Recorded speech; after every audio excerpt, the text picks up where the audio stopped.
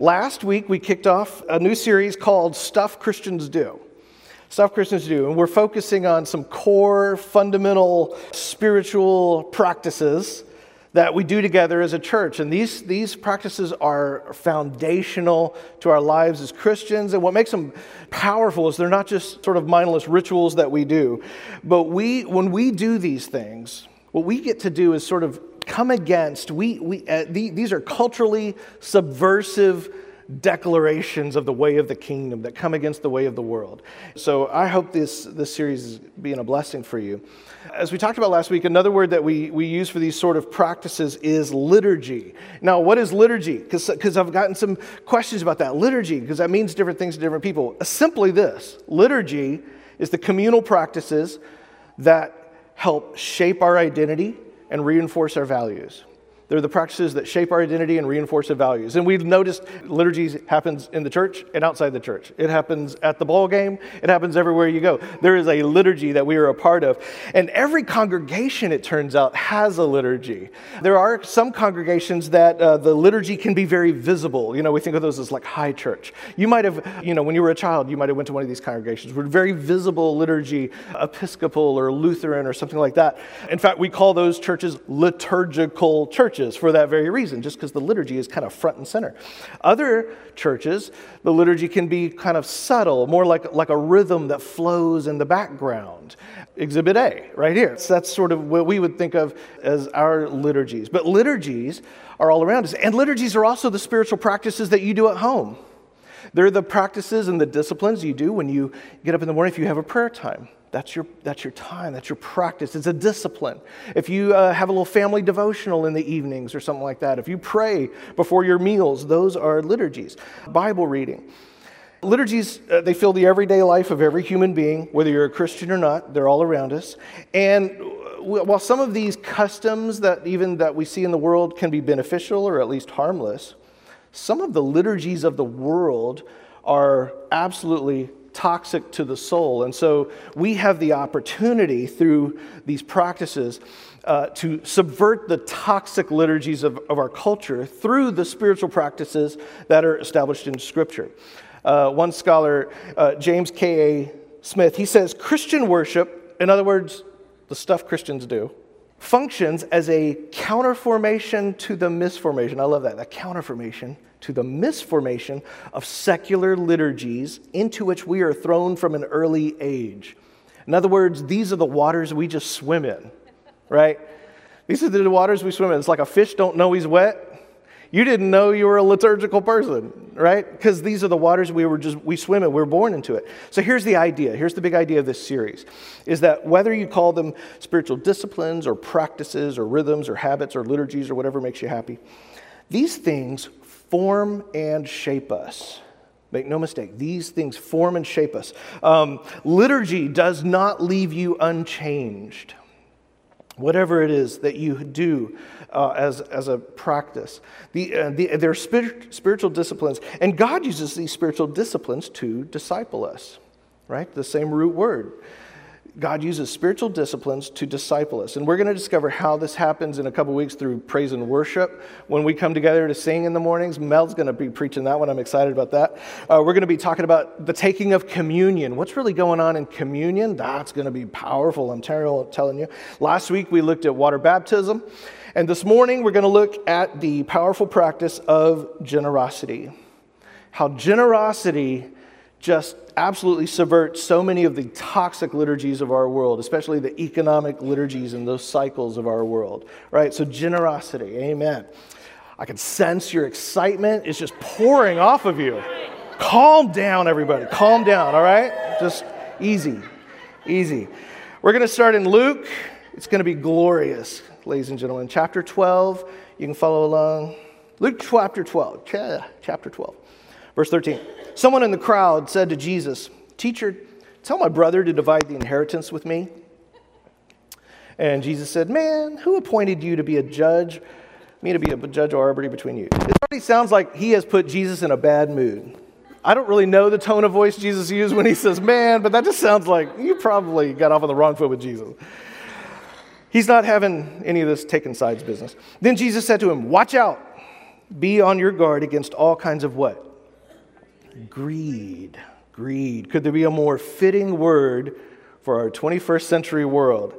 He says, life does not consist in an abundance of possessions. So Jesus sees what's going on here with this particular man. This guy comes to him, and Jesus can tell this is not just like some, instance of injustice he's wanting Jesus to weigh in on and fix the problem. He recognizes this brother's just being greedy, and he's trying to get Jesus to take side, and Jesus, of course, not a fan of that. And so he tells a parable. Jesus says, the ground of a certain rich man yielded an abundant harvest. So note right there, this man in this parable is already rich. He's a rich man who then gets an abundant harvest. Very important point. And he thought to himself, what shall I do? I have no place to store my crops. Now, if you're in the first century and you're listening to this parable Jesus is teaching, you're a good Jewish person, already what would jump out to you as very absurd about this as a Jewish person is that this rich man doesn't know what to do with his excess harvest, right? Why? Because this is very clearly spelled out in Scripture. This is something clearly dictated based on Jewish scriptures, based on Jewish communal tradition, what you did. This was all long established. So as a wealthy person in Israel at the time, you would be in touch with the needs of your community. Everybody's working together. You're always in touch with what's going on. And there were certain expectations long established for 1,000 years based on God's law of how you would handle your wealth and your extra profits, what you would do. So to the people listening to this story, this guy already sounds ridiculous for not knowing what he should do, right? And so the family of the rich guy knows what he should do. The community of the rich guy knows what he should do. His friends know what he should do. Everybody knows what he should do. And that is what? Give, yeah. Give out of this excess. Because he's already rich. He has more than he needs. And so the whole story is based on the absurdity of a guy who's so out of touch with his community. He's acting like this island of one who just lives in the world all by himself. What should I do with my excess wealth? And notice when he talks all the I, my language. I, my, it's all a lot of... Okay, verse 18. Then he said, this is what I'll do, said the committee of one. I will tear down my barns and build bigger ones, and there I will store my surplus grain. Just makes sense. And I'll say to myself, you have plenty of grain laid up for many years. Take life easy, eat, drink, and be merry. So it's like the dream of retirement, isn't it? Right? But God said to him, you fool. Okay, anytime God says you're a fool, that's probably a bad thing too. Because fool, back in this language, back in the early ancient Near East here, fool is not just saying you're ignorant, you don't understand something, you're mistaken. Fool means you lack discernment. It was one of the highest, most terrible things you could say to somebody. You lack discernment, you lack wisdom, you lack integrity. There's something wrong with you. And God says, this night your life will be demanded from you. Then who will get what you've prepared for yourself? And then Jesus ends with the very uplifting, this is how it'll be with whoever stores up things for themselves, but is not rich towards God.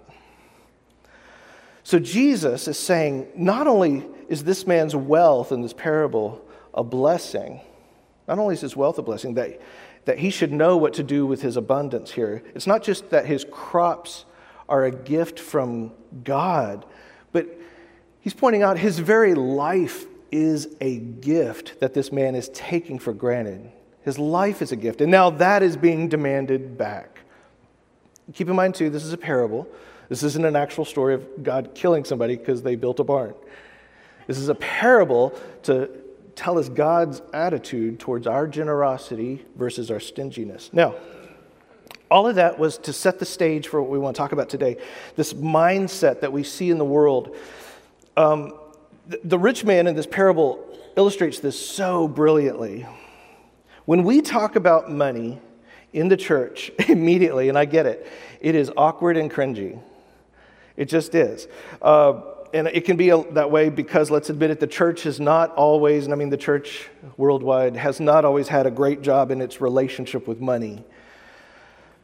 And very often in churches today, when we get to the subject of money, it kind of can go in two different directions. One is we denounce it as evil, right? Money's just bad, it's bad. Tell everybody, take a vow of poverty.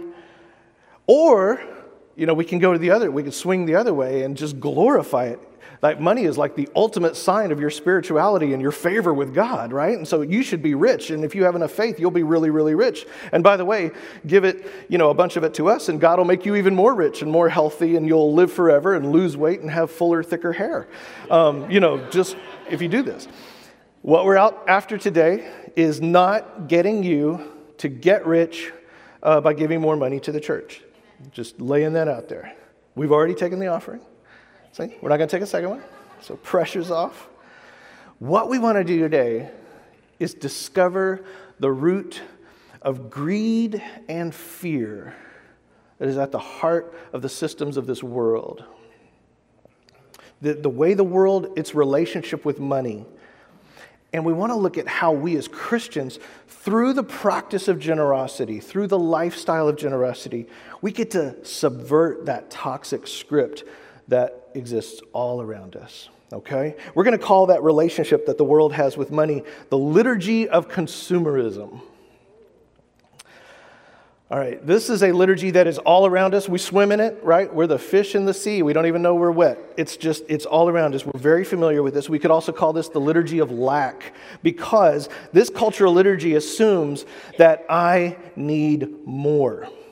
I need more. Things are never enough. So the liturgy of consumerism, ladies and gentlemen, let's talk a little bit about it. Number one, it focuses always on individual self-fulfillment and self-interest. In modern economic theory, back when I was a young man, I went to business school because I thought that's what I want to do with my life. And so I went to business school, got an MBA, and I learned there that modern economic theory is, especially the job of marketing, is to create needs where there did not exist one, to create a need, and then fill those needs with products. Does that make sense? We want to create a need and then fill those needs with products. And the most successful companies today are those companies that have done that really well. We existed, human beings, for like 200,000 years or whatever without smartphones. But now, I have to have a smartphone, right? Someone came along, Steve Jobs or whoever, and said, we need to create this need for a smartphone, and then, surprise, just coincidence, we happen to have one for you. We lived for 20,000 years without needing $6 coffee. But someone came along and said, you need a $6 coffee every morning on the way to work. And wow, what a blessing. There's a company that provides that. On my way, there's two of them, on my way here to the church, every morning, they provide $6 coffee. It's amazing. So this is modern economics, modern marketing. And then here's your job. Your job as a cog in this system, as an individual, is to be defined by what you produce and what you consume. That's your value. The value of every person can be reduced to their ability to produce stuff, to sell, or to buy something that's being produced. That's your value. And it's amazing. You can commodify anything in this world, right? Even in the Christian world, Christianity. If you stamp a cross or a fish on it, we can sell it as a Christian pin or Christian potpourri. And that's a real thing. And it smells amazing. It smells like generosity. I didn't know generosity. It smells like gentleness. I didn't know gentleness had a smell, but it does. It smells kind of clovey. It's amazing. The consumer liturgy, it fosters this consumer mindset, which is the unhindered pursuit of more. The fact that the rich man in this story, he looks around and he says, yep, I need more. I need a bigger space to handle more stuff. And that's something we totally know, right? I mean, we understand that. That's what we do. And there's barely any guilt. We don't feel really much guilt about it because, again, it's the water we swim in, folks. And shockingly, this is in the church as well. Now, here's the problem, is this consumer liturgy that we live with, it promises a better world where everybody's happy and everybody's getting richer every day. But at what cost? Let's look at the cost. Number 4, it results in perpetual dissatisfaction. Perpetual dissatisfaction, it means we never feel rich, no matter how rich we are. We never feel rich. So I could show you stats, whatever you're making, I could show you stats of, if you're making 20 or 40 or 50 or $100,000 a year, of where that places you in the world, like the pinnacle that places you, whatever it is you make, and it won't matter to you. That wouldn't matter to you because nobody is going to say, yeah, I feel rich, right? I've been to rich people's houses, and they'll still talk about the better house down the street. It's true. I have people come to my house and say, you have a nice house. And I think, man, my neighbor's is way nicer. It's just like in us. We can't help it. We just live in this water of always looking and wanting and comparing. Number 5, it always keeps us depersonalized and dehumanized. Because in this system, value is not inherent to people. Your value isn't because you're a human being, you're a priceless image bearer of God. No. Value is equal to usefulness. Your value is based on how useful are you? Are you buying stuff to help the economy, or are you making stuff to help the economy? That's your value. So when I was in the business world, I would have these things, they called networking, which is like, my personality type is like the worst. I hated that so much. I just wanted to go hide in the corner. But you go and network, and we're just looking for people who can help my career. That's what you do with those things. You're looking for people who can help you. I was thinking the other day, I saw a news report about some laws that were being passed in different countries. There's countries, and this is like in the modern Western world, some in Europe, and even some states in America, where we are seeing laws passed that allow the euthanizing of kids who were born with certain conditions. Kids like Down syndrome or something like that. If they're born with Down syndrome, well, those people aren't marketable. They're not going to produce anything for our world. So their value is entirely based on what they contribute to society instead of seeing them, of course, as a priceless image bearer of the divine God. Now, here's something we got to touch on, because we could talk about the big bad world out there, but this whole liturgy of consumerism is not just out there in the big bad world. It infects the church, because the church is made of people who live in this world. And so this is going to be really quick, and I just want to, I was just listing a few things that I've been guilty of. I'm not slamming other churches.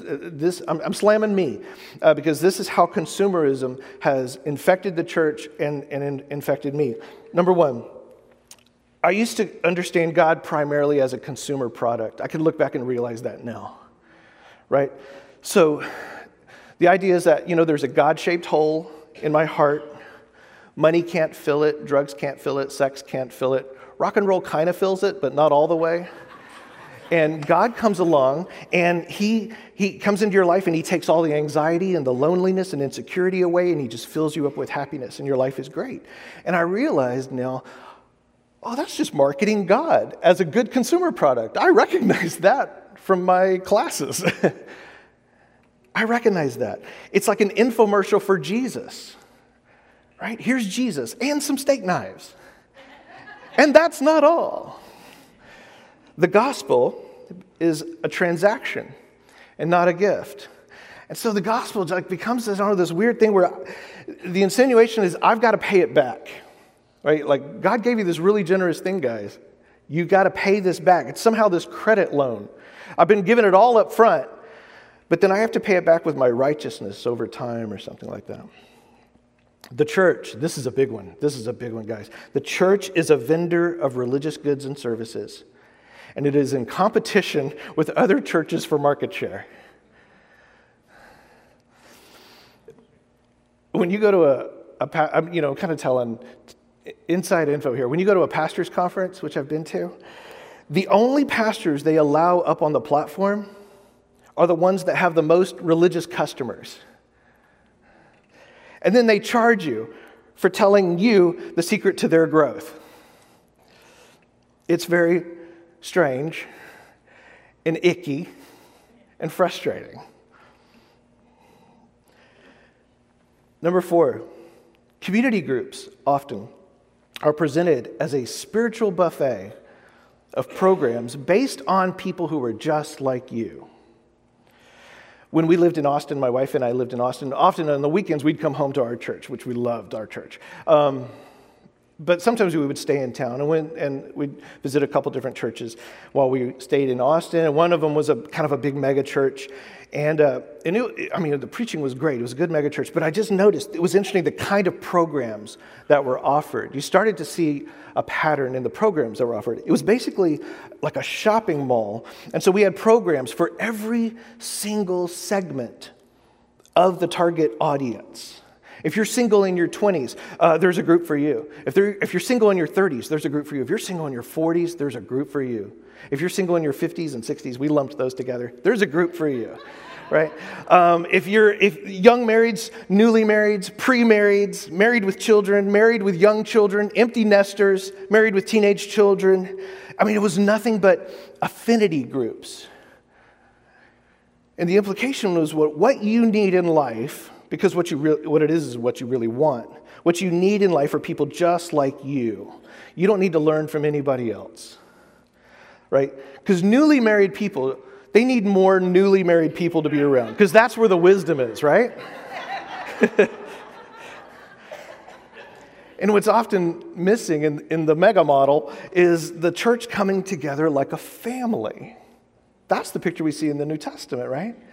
It's like all of the family, the young and olds, and the weird aunts and uncles, we're all sitting around the table.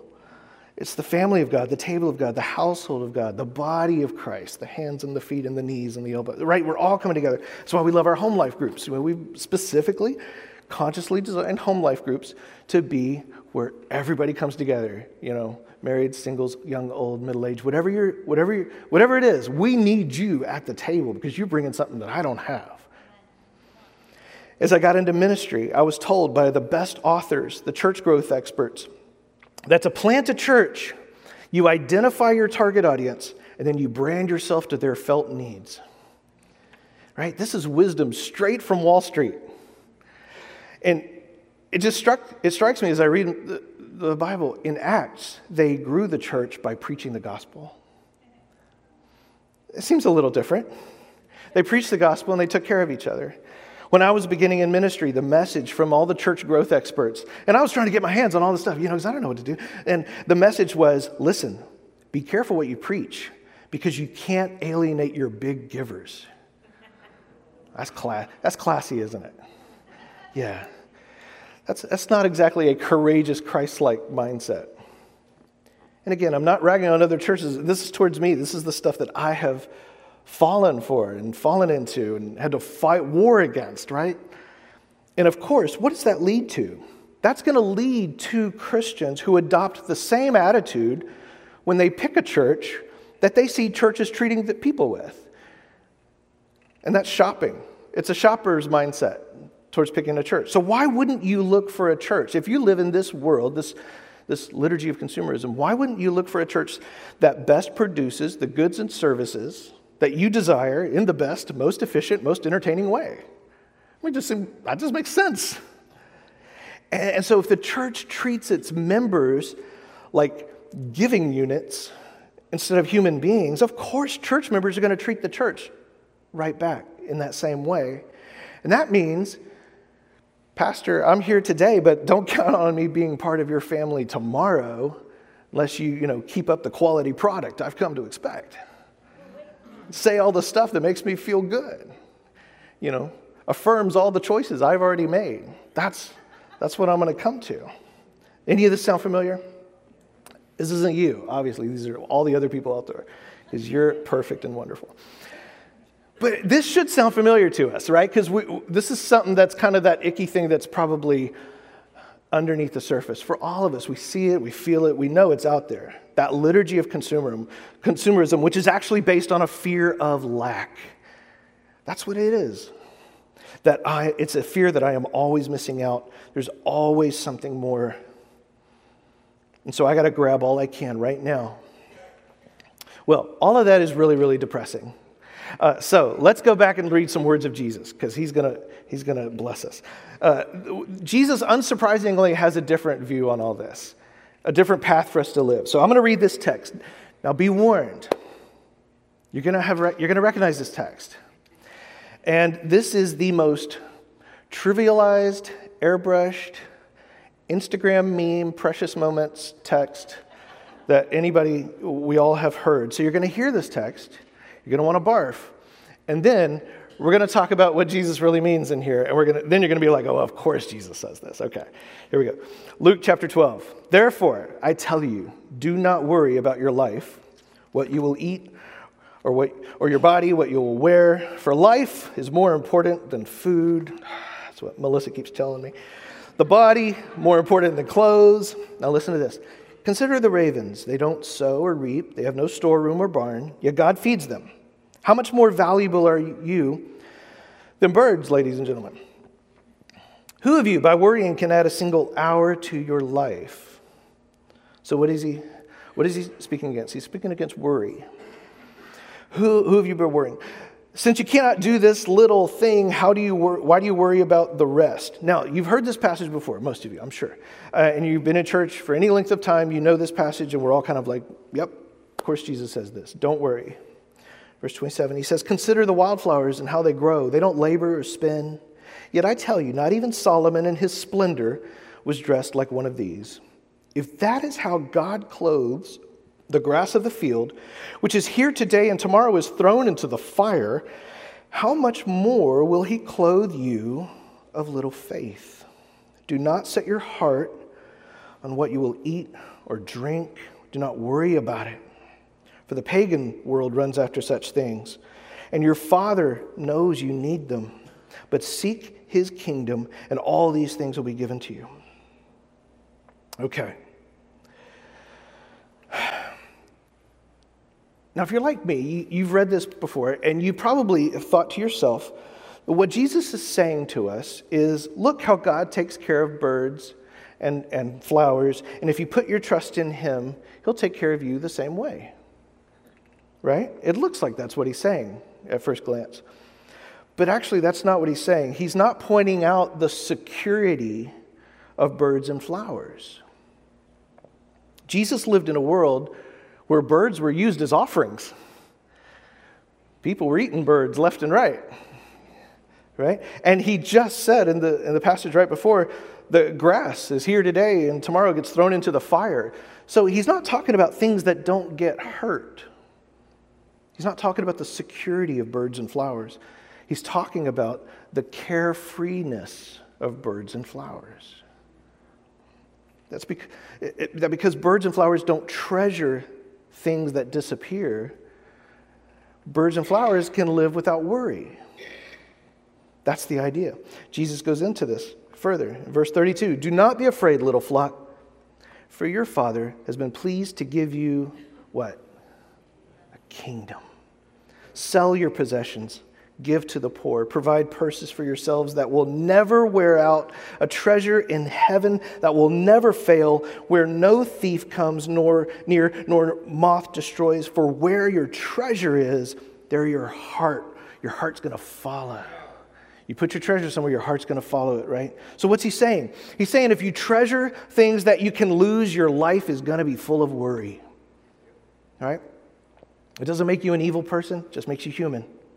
It's just the truth. If you treasure your youth, how can you not help but fear aging? If you treasure your 401k, how can you not help but be terrified of what the economy is doing next? If you treasure your reputation, how can you help but not fear criticism? You're going to fear it. So Jesus is saying, he's not saying, look at the flowers. Don't worry, guys, nothing bad ever happens to flowers.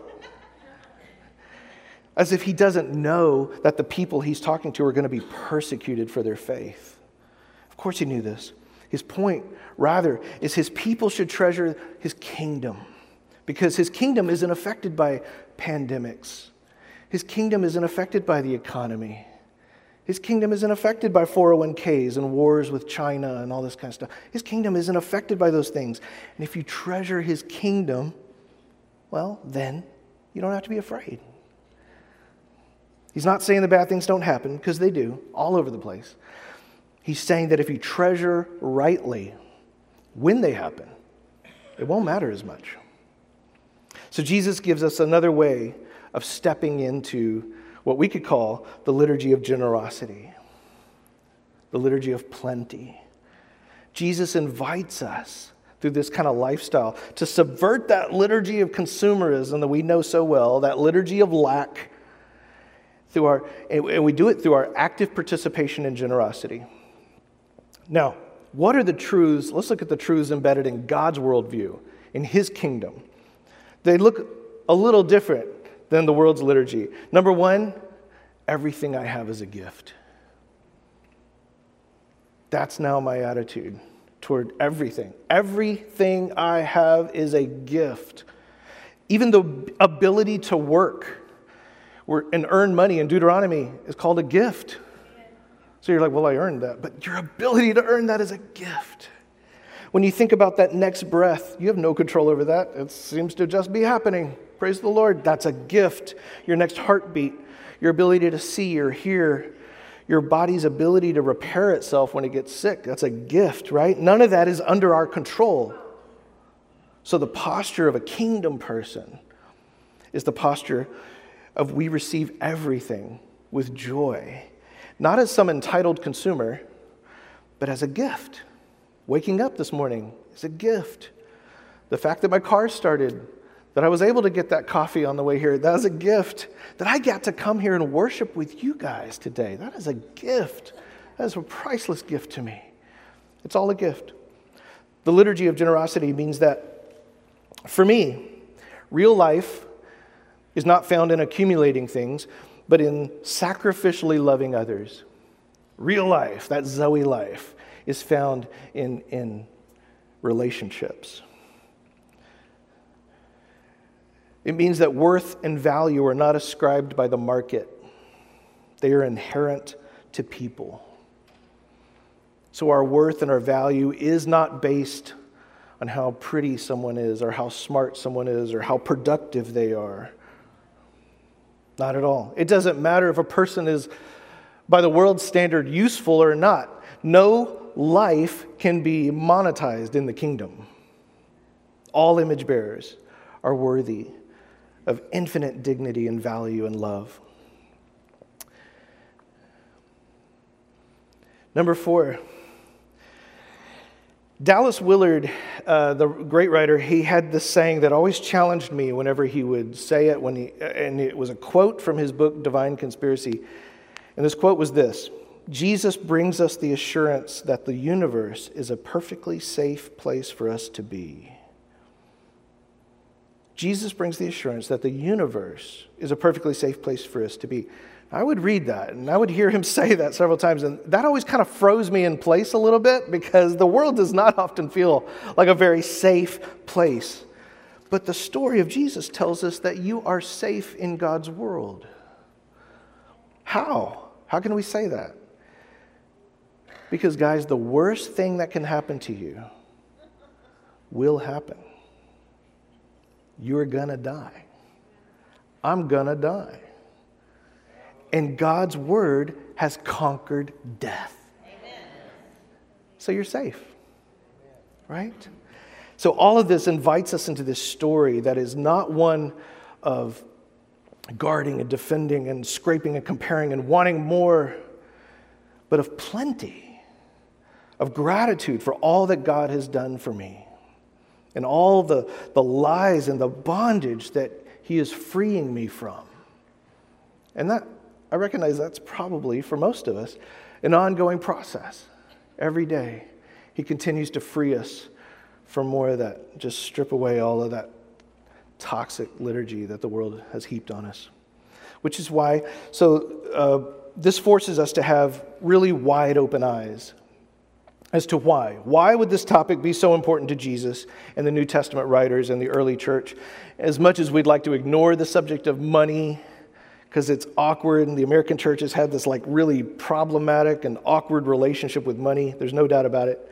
But why does Jesus keep coming back to it in His ministry so that we can't ignore it? Why does the New Testament church enthusiastically preach about money and generosity, and they practice it.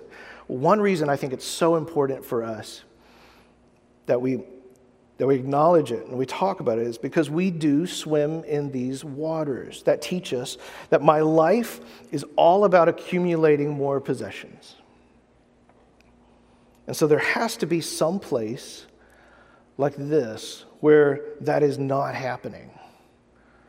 There has to be some place where I get to relinquish control. I get to crucify my flesh and relinquish control over where every dollar is spent or how much return I'm getting on my investment. There has to be a place where I invest in community, in people who can't pay me back, and invest tangibly, where I actually learn to treasure the things of the kingdom by placing my treasure into the kingdom. Now, just real quick, one subject we didn't get into today, I know a lot of people are interested in, is tithing. And we'll talk some more about that another time. But for now, let me just say this. Jesus talks about tithing. And whenever he's talking about tithing, we have to acknowledge he's talking to Jews who were commanded to tithe under the Old Testament law. That's true. And we also have to acknowledge that whenever Paul talks to Gentiles, he never once talks about tithing. Paul talks to Gentiles, he does talk about tithing, not once. But why? Why does Paul never bring up tithing? Because the Christians, they don't, it's not that they weren't expected to be as generous as Jews. It's because the early church was already giving everything. You read them. They're giving everything. Tithing is like redundant, right? Tithing for the early Christian who just came out of, the Jewish law and all that kind of stuff, they would have been like tithing. That's like that tiny amount you give under the law before God opens your eyes to the reality of the kingdom and sets your heart on fire with generosity. So they would say, well, do we tithe? Well, I guess at a minimum. Sure. But, treating the tithe like we're paying this minimum payment on this outstanding loan is an exercise in missing the point entirely. That's the gospel of Scott right there. That's what I believe. See, generosity, when you get this generosity mindset, it changes everything. It changes everything. So tithing for a Christian is kind of like being nice. Well, of course you're supposed to be nice, but Jesus calls you to love your enemy, right? So Paul, what does he tell the Gentiles? He says, give as you're able. In other words, don't set 10% as like the ceiling. Like that's your obligation and you have to meet, and then you don't have to do anything else. And yes, he says, give whatever you've determined in your heart to give. But Paul, recognize, he's saying this with the expectation that you've been saved. He's not talking to people who haven't been saved. He's talking to people who've joined the church. So he is assuming that your heart has become inflamed with the love and the generosity that Christ has shown the church, that Christ has shown humanity. And so no, I will say this, God is not upstairs like keeping score and cursing people who only give 9% instead of 10%. Okay? I don't believe that. I believe that Jesus absorbed the curse once and for all. You just take it from me, God's not cursing anybody. Jesus took care of it. The world, it's a new world. We're in the New Testament. But what his best for you is something far more radical and far more supernatural and faithful than just stopping at some minimum that the law required. And so I just want to encourage you to trust God enough to like step into a whole new way of thinking about generosity, a whole new thing. He's not setting the law and you got to do this or I'm going to come get you. He wants you to experience the fullness of the kingdom. And I'll tell you, the things that I've learned is I have personally practiced this. They have been some of the most important lessons in my relationship with Jesus. And so on the one hand, yes, we acknowledge all the awful, totally gross ways that we've seen religious people abuse and manipulate each other into giving money. But on the other hand, money is the thing that wars most for our hearts, is it not? Is anybody going to pretend that's not true? It is the thing we want to hold on to. God knows that. He's your Father. He loves you. He knows how you tick. He created you. And so we have to talk about it. Jesus talked about it. And so, and we have to at least have a place like this where that toxic liturgy of consumerism is subverted. And so that's what this represents for us. It's not an obligation, it's a gift. It is a privilege. It is a privilege. And that's why Paul says, listen, God isn't interested in begrudging people. He's interested in people who do this joyfully. So why do we practice generosity? We practice it because we're fighting for our freedom. I love the way Brenda said that, right? God he could handle everything. He's got all the money. God doesn't need your money. But what good does that do for us? I love that. We're fighting for our freedom because giving our money is one of the most, let's face it, it's one of the most visceral, flesh-crucifying, greed-crucifying ways we have of declaring our allegiance to Jesus. Amen? Amen. Let me pray for us today. Heavenly Father, we bless you. Oh, thank you, God, for this. These are hard topics, and we thank you, Lord God, that you are speaking. Your Holy Spirit is speaking to us. You're cutting through all of the junk that we've experienced before, all the cynicism and suspicion and fear, to speak to us. We thank you, Lord God. We want to be people, Lord, who live with just such gratitude, who see everything as a gift. People who look around with eyes of faith to see that this is your good world and we are indeed safe. Come what may, we are safe. Father, this grates against the liturgies of our world and sometimes even the teachings of our church, Lord God. So we need the power of your Spirit to break through those blinders, Lord God, so we can see what's really going on, the kind of God you really are like, that we might live faithfully and courageously and generously in these times. We love you, Jesus. All God's people said, amen. Will you stand to your feet if you can this morning as our prayer partners are coming forward? If there's anything that we can pray with you about, we invite you to come forward. Let these guys stand with you in faith.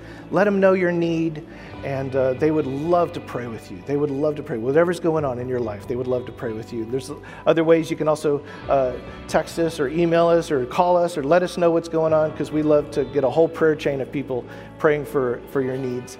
Praise the Lord. May the Lord bless you and keep you. May he make his face shine upon you, be gracious to you.